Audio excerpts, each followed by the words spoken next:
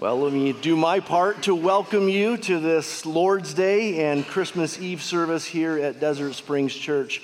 My name is Ryan Kelly. If I haven't met you yet, I'm the preaching pastor here at Desert Springs, which means I get to lead us in looking at God's Word a little more intently than we have thus far. So turn with me, if you have a Bible with you, to John chapter 1. John chapter 1. This is the fourth gospel account of the New Testament: Matthew, Mark, Luke, and John. And we have been in a short Christmas series this Advent season, looking through a bit of John chapter 1, where John shows us at least four aspects of Jesus' coming. Jesus is described at least four different ways, or with four different words in John chapter 1. And so a couple of weeks ago, we looked at Jesus as the Word. The Word. Last week, we looked at Jesus as the light. This week, we come to verses 14 to 18, where we see Jesus as the glory of God. And next week, we'll wrap up this short series by hearing the old John the Baptist proclaim that Jesus is the Lamb of God. Word, light, glory, and Lamb. And so this week, we behold his glory. What comes to mind when you hear that word glory? We hear it in Christmas carols, of course. We've sung it several times in our service today. Hark, the herald angels sing, glory to the newborn King. It's all over the Christmas story as recorded in the Bible. Angels show up to shepherds and they have glory shining round about them. And they sing glory to God in the highest. The word glory isn't used all that much in non-religious circles today. And yet, most of us know exactly what Nacho Libre meant when he asked his potential wrestling partner, Steven, "Don't you want a little taste of the glory? Don't you want a little taste of the glory?" We know that Nacho was referring to fame and to the spotlight and to credit and adulation and people's praise. We are rightly put off when people seek their own glory a little too much and a little too brazenly. We roll our eyes at the professional athlete who might say something like, "It's about time for me to get my glory." Well, that sounds rather pathetic. It sounds like you're reaching, clawing for more than is yours, especially when you're likely not the one player on a big team. And even the greats, the GOATs, as we call them, greatest of all times, eventually they're not so great, are they? But here's the interesting thing about God. He does seek his own glory. And it's right, because he is the greatest.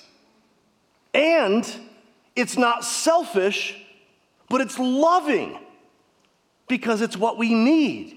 He is right and loving to point us to him, because he is the greatest.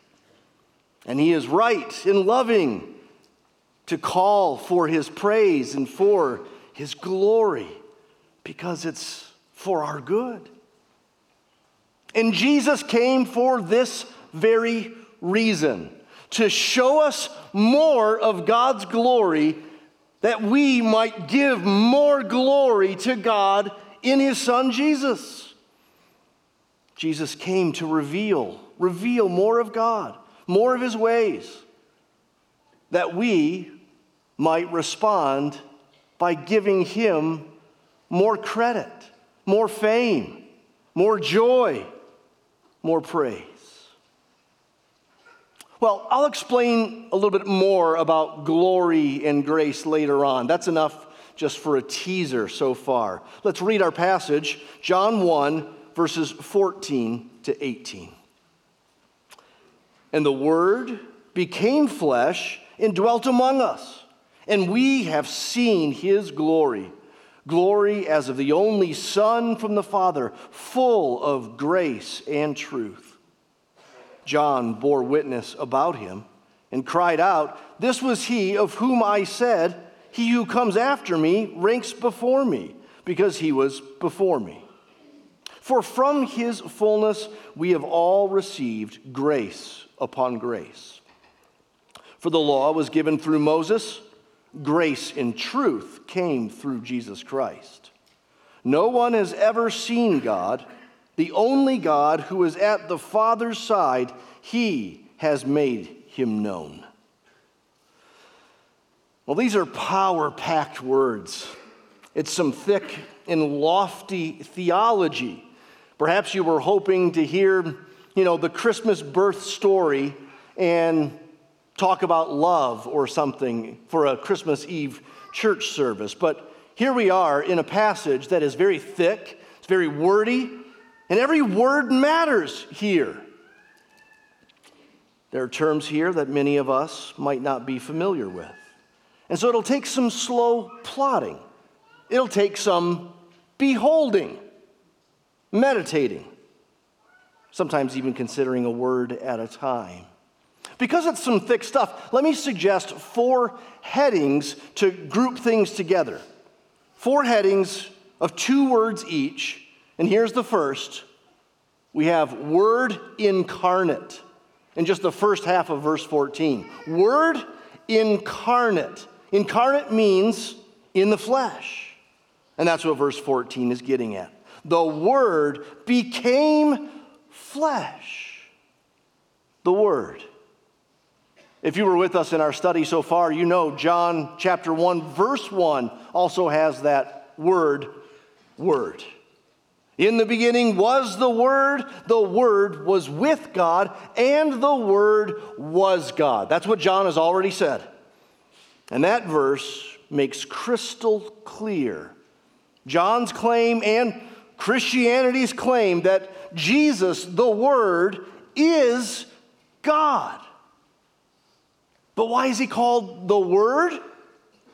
Well, because he's the Word of God. He's the revelation of God. He's the communication of God. He is God's speech embodied. As Alex pointed out a couple of weeks ago when he preached John chapter 1, verse 1 and following, he pointed out that in the Old Testament days, God's prophets would represent God's words to the people, and they would begin their oracles by saying, "This is the word of the Lord. The word of the Lord comes to you and says," the word of the Lord, the word of the Lord. And now in Jesus, the word of the Lord is epitomized. It is culminated. It is embodied in Jesus. As we'll see under our next heading, Jesus came to reveal God's glory. And to do that, as he did it, he had to take on flesh. He had to take on flesh. The Word of God, the revelation of God became flesh, human, and dwelt among us. Which means then that God became human. That touches upon deep Christology, we might say. It is deep, but it is fundamental to Christianity. It is the essence of what we Christians believe and confess. This is like one of those key Jenga pieces. You know that game? You pull some Jenga pieces out and the whole thing crumbles. And certainly the deity and humanity of Jesus is one of those Jenga pieces. Jesus was fully God and fully man in one person. 2 natures. He is uniquely the God-man. And this means then that Jesus is not God who put on a human suit. This means then that Jesus didn't lose or lessen his divinity when he became a man. It means then that Jesus is not some sort of messy commingling of two natures or two masks that he wore alternately. No, Jesus is fully God and fully man in one person, a God-man who had two natures. That's the stuff that Cheryl was reading to us about from Philippians 2 earlier. It's the stuff that we confessed from the Nicene Creed earlier. The Nicene Creed, if you don't know, was written in 325 AD. And we as a church would use something like that, not because we think it's on par with the Bible, but because we think it represents lots of parts of the Bible in succinct, powerful ways. So this is what we said just a bit ago. The only begotten of the Father, God of God, light of light, very God of very God, begotten, not made, being of one substance with the Father, for us and for our salvation, he came down and was incarnate and was made man. That's good. And so is what we sang in Hark the Herald, Angels Sing. We sang, veiled in flesh, the Godhead see, hail the incarnate deity. That's good theology. Yes, it's mind-boggling. Yes, it's mysterious. No, none of us fully get it, but we're kind of marking off it has to be this and it can't be that. And where we reach the limits of our reason, where doctrine is mysterious, it should lead us all the more to have awe and wonder and praise. Let me quote some old dead guys who were really good at letting the mystery of the incarnation just lead them to praise. Charles Spurgeon said in the 19th century of Jesus, he said, infinite and yet an infant, eternal and yet born of a woman, almighty yet dependent on his mother for food, supporting the universe and yet needing to be carried in a mother's arms. Thomas Watson, a Puritan in the 17th century, put it like this. That man should be made in God's image is a wonder, but that God should be made in man's image is a greater wonder. That the Ancient of Days would be born, that he who thunders in the heavens would cry in the cradle. Behold, behold, the Word became flesh, and John adds this, and dwelt among us. And literally, in the Greek, that can be translated, he tabernacled among us. He tabernacled. That word tabernacled, it has rich historical significance in the Bible. In the Old Testament, God traveled with his sojourning people in the wilderness in a tent. In the midst of the people, in the midst of all their tents, there every night they set up God's tent. He was with his people. He was in the midst of his people. Wherever they were, he was there. And John is deliberately picking up that important language of old when he says that Jesus tabernacled among us. John could have just said that he walked among us. He ate with us. Those things were true. He could have said Jesus lived and moved among us. But instead he picked up that special Old Testament language so that we would understand that Jesus is the fuller realization of this idea of God dwelling among sinners by sacrifice. Jesus is the realization, the fulfillment of that old concept of God being with his people. Our God came to us. Aren't you thankful that we have a God not aloof, not distant, not disinterested, but a God who is intent and goes to great lengths to be with us, to dwell with us? Well, that's the first phrase, Word incarnate. Then we come to these two words, glory divine. Glory divine. The rest of verse 14 says, and we have seen his glory. Glory as of the only Son from the Father, full of grace and truth. Now we come back to that word, glory. What is glory? I defined it earlier as fame, attention, adulation, applause, praise. But let me add to that definition now, because in the Bible, God gets glory because he shows his glory. It's kind of used both ways. In the Bible, God's glory is his radiance, his beauty, his splendor, his acts, his power, his bigness. It's his attributes. It's him showing himself.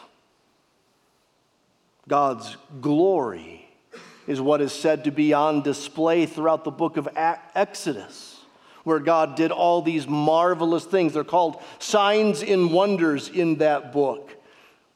God showed his glory in those various ways. And John picks up that old language and says that in this Jesus, the Word, we have seen God's glory, his radiance, his beauty, his worth, his ways, his bigness. So Jesus is not only divine, he's not only God in the flesh, he not only tabernacled among us, but he is the embodiment of the revelation of the glory of God. In fact, the glory of God is his glory. Do you see that little word, his? His glory. He has glory, divine glory. He's not showing a little bit of God's glory. He is God's glory. As for who saw this glory, John says, we have seen his glory. I think the we there are any eyewitnesses that observed what Jesus taught, what Jesus did, how he acted, like John did, other apostles did, so many others did. Hundreds of people witnessed these displays of God's glory in Jesus. But what precisely did they see when they saw his glory? Medieval artists would paint Jesus with a bit of a glowing head, right? It lets you know that's the Jesus guy in the painting. Well, that wasn't really an actual depiction of Jesus. Jesus didn't have a glowing halo around his head. And as that old Christmas hymn says, veiled in flesh the Godhead see. Veiled in flesh. His glory wasn't all the glory that could be seen. In fact, to many who saw Jesus act and heard him teach, they didn't see any glory.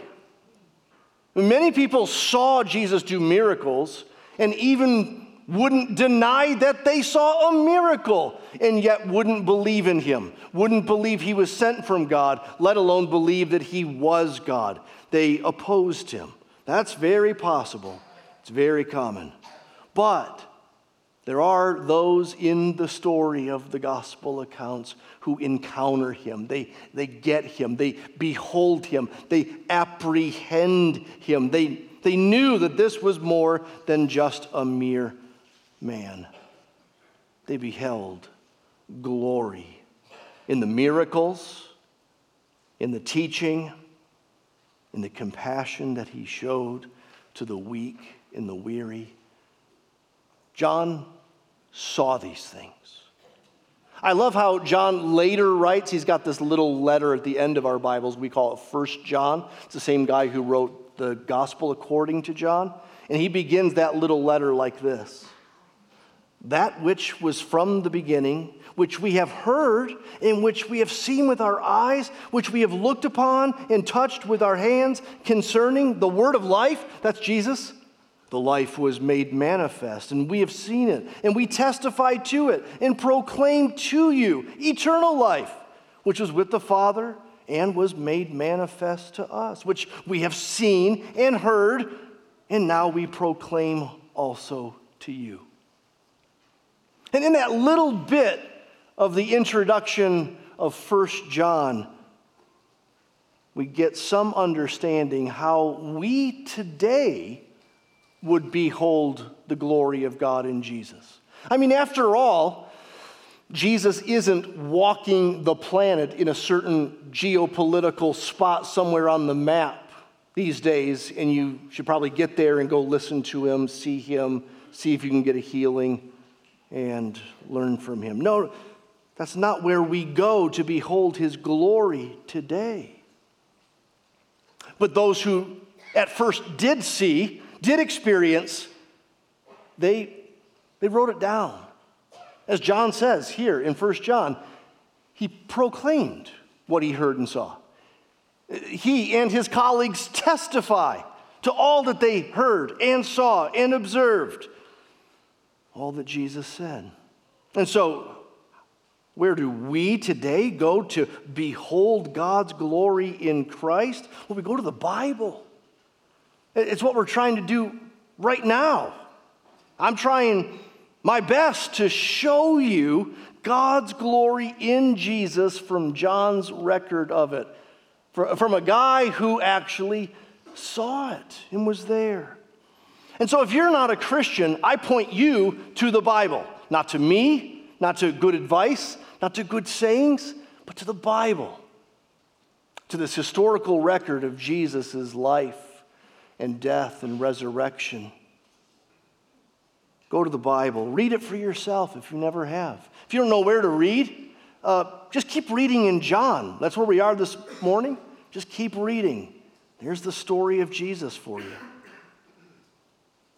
And if you are a Christian, don't forget that God continues to reveal more of his glory in the Word, the Bible, as we go to it and look upon it and gaze in it and study it as we behold it. 2 Corinthians 3:18 says that as we behold him, we are being transformed into his image from one degree of glory to another. We are being transformed to be more like Jesus the more we behold his glory. And I think what Paul meant is behold his glory in the Word, the Bible. So go and gaze and look and study. Ask questions and seek out answers. There's this author, G.K. Beale, a scholar, who he suggests this principle, that we become like what we behold. You stare at stuff long enough and you become like it. The principle actually goes back to olden days where people who worshiped idols became like them. Idols don't do anything. They're fake gods. They don't talk, they don't move. And people who worship them become like them. They become empty, useless, fake, weird.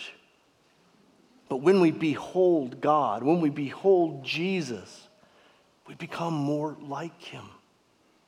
Keep beholding. A third thing we see back in John chapter 1 is overflowing grace. Word incarnate, glory divine, and now overflowing grace. And we get this from verses 16 and 17, but also from a little bit that's in verse 14. Let me point that out. Verse 14 said, "We have seen his glory, glory as of the only Son from the Father, full of grace and truth." That's another important connection with the book of Exodus. Grace and truth. In Exodus 33, Moses boldly asks God to show him his glory. God says, "No man can see my glory and live. But I'll tell you what I'll do, Moses. I will tuck you in the cleft of this rock. I will shield you with my hand, and then I will pass by, and as the tail end of the backside of my glory is just about gone, I'll remove my hand so you can see a bit of the tail end of my glory." That's what God does. And as he passes by, he says something to Moses.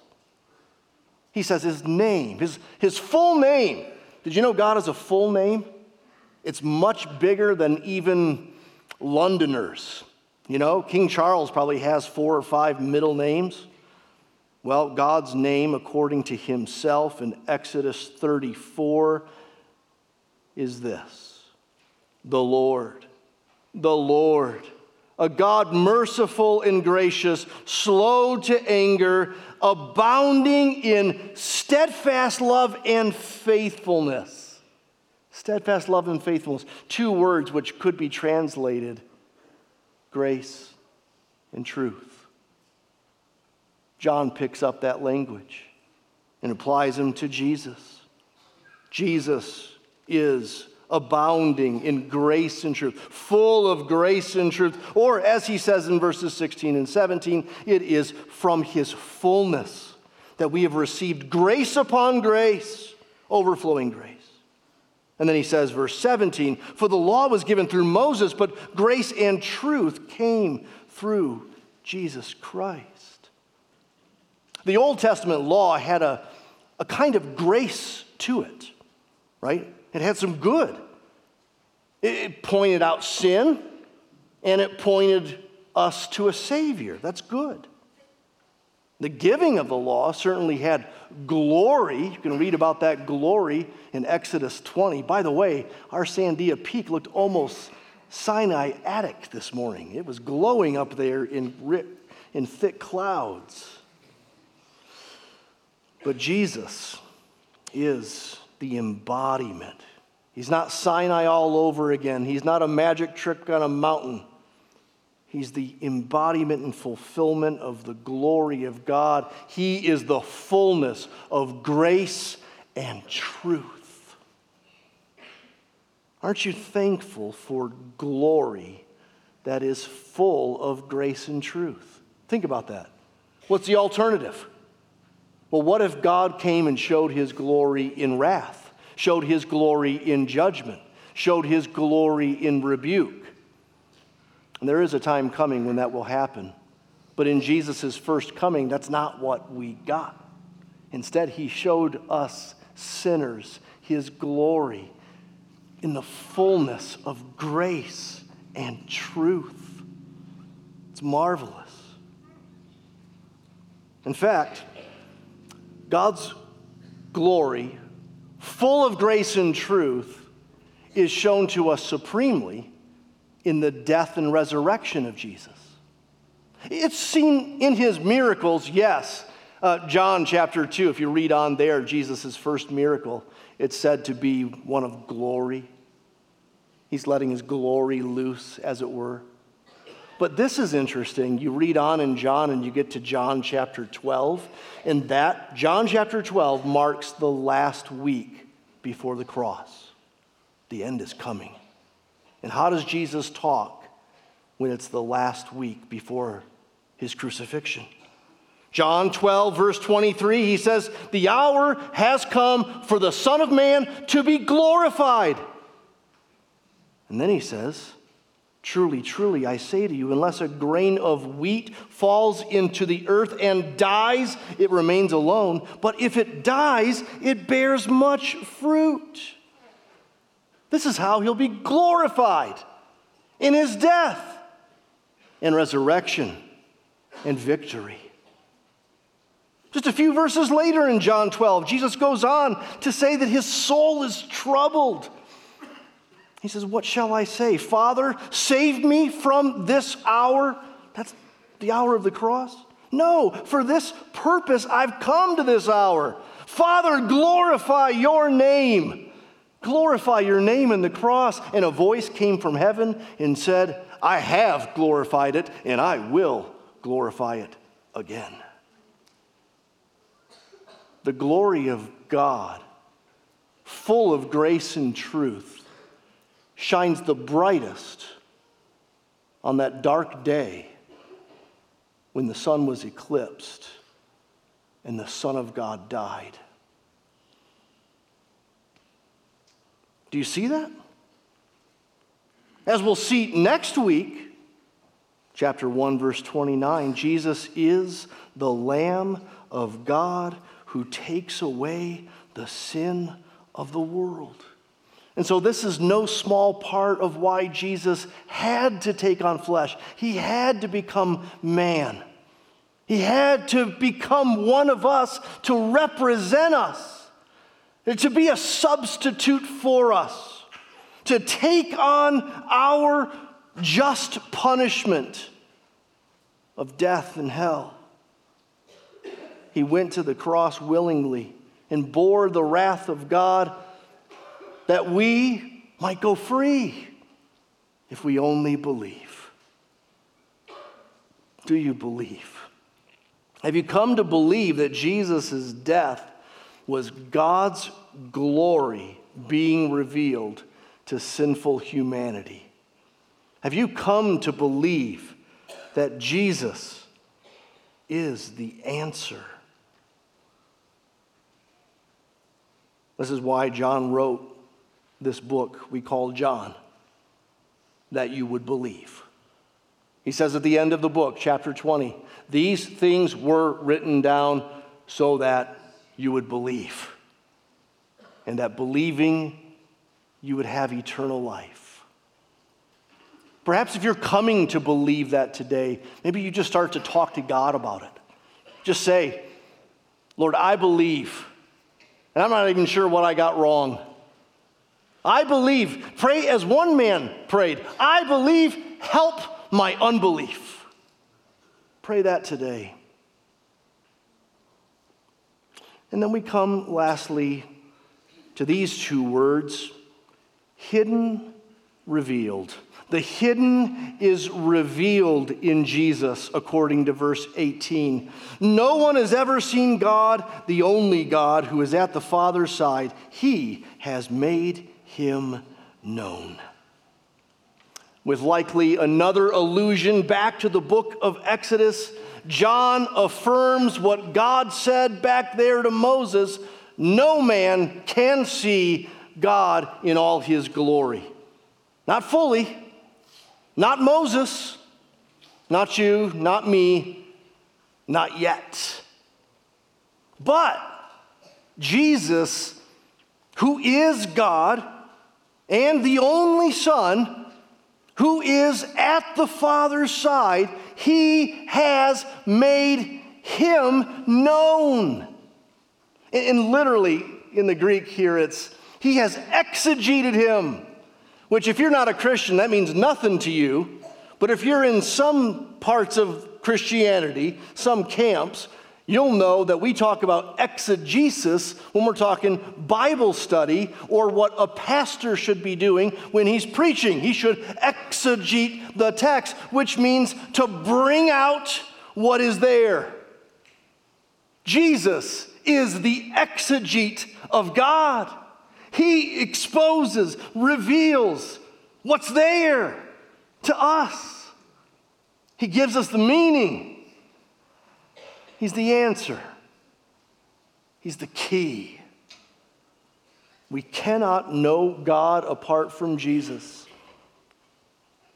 As Jesus will say in John 14:6, I am the way, the truth, the life, and no man comes to the Father except through me. The same John, who wrote the gospel account and wrote 1 John, also wrote the last book in our Bibles, which we call Revelation. And the Jesus revealed there is no little baby in the manger. Jesus said to John, I am the first and the last, the living one. I died, and behold, I am alive forevermore, and I have the keys of Hades and death. That's the one we celebrate at Christmas. That one taking on flesh for us.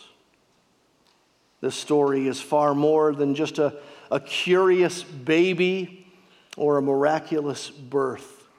It is the Almighty God coming to earth for us and for our salvation. So behold him. Behold his glory. Gaze upon the truth of God's word. And don't give up. Keep looking. Keep growing. Behold his glory and give him glory. Give him glory.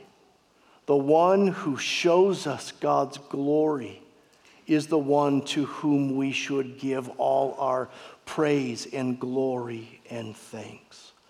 Worthy is the Lamb that was slain to receive power and wisdom and glory and blessing forever and ever. Let's pray.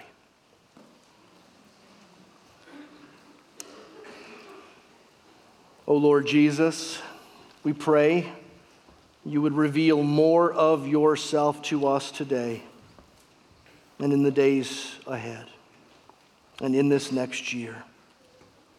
Lord, may we behold and may we give you glory for your glorious plan and for this wonderful book, the Bible, and for the glorious God who authors it and stands behind it and speaks to us even this day.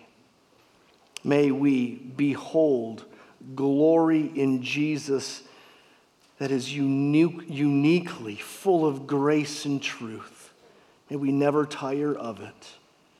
Help us even now to sing of it with joy and faith and thankfulness to you. In Christ's name, amen.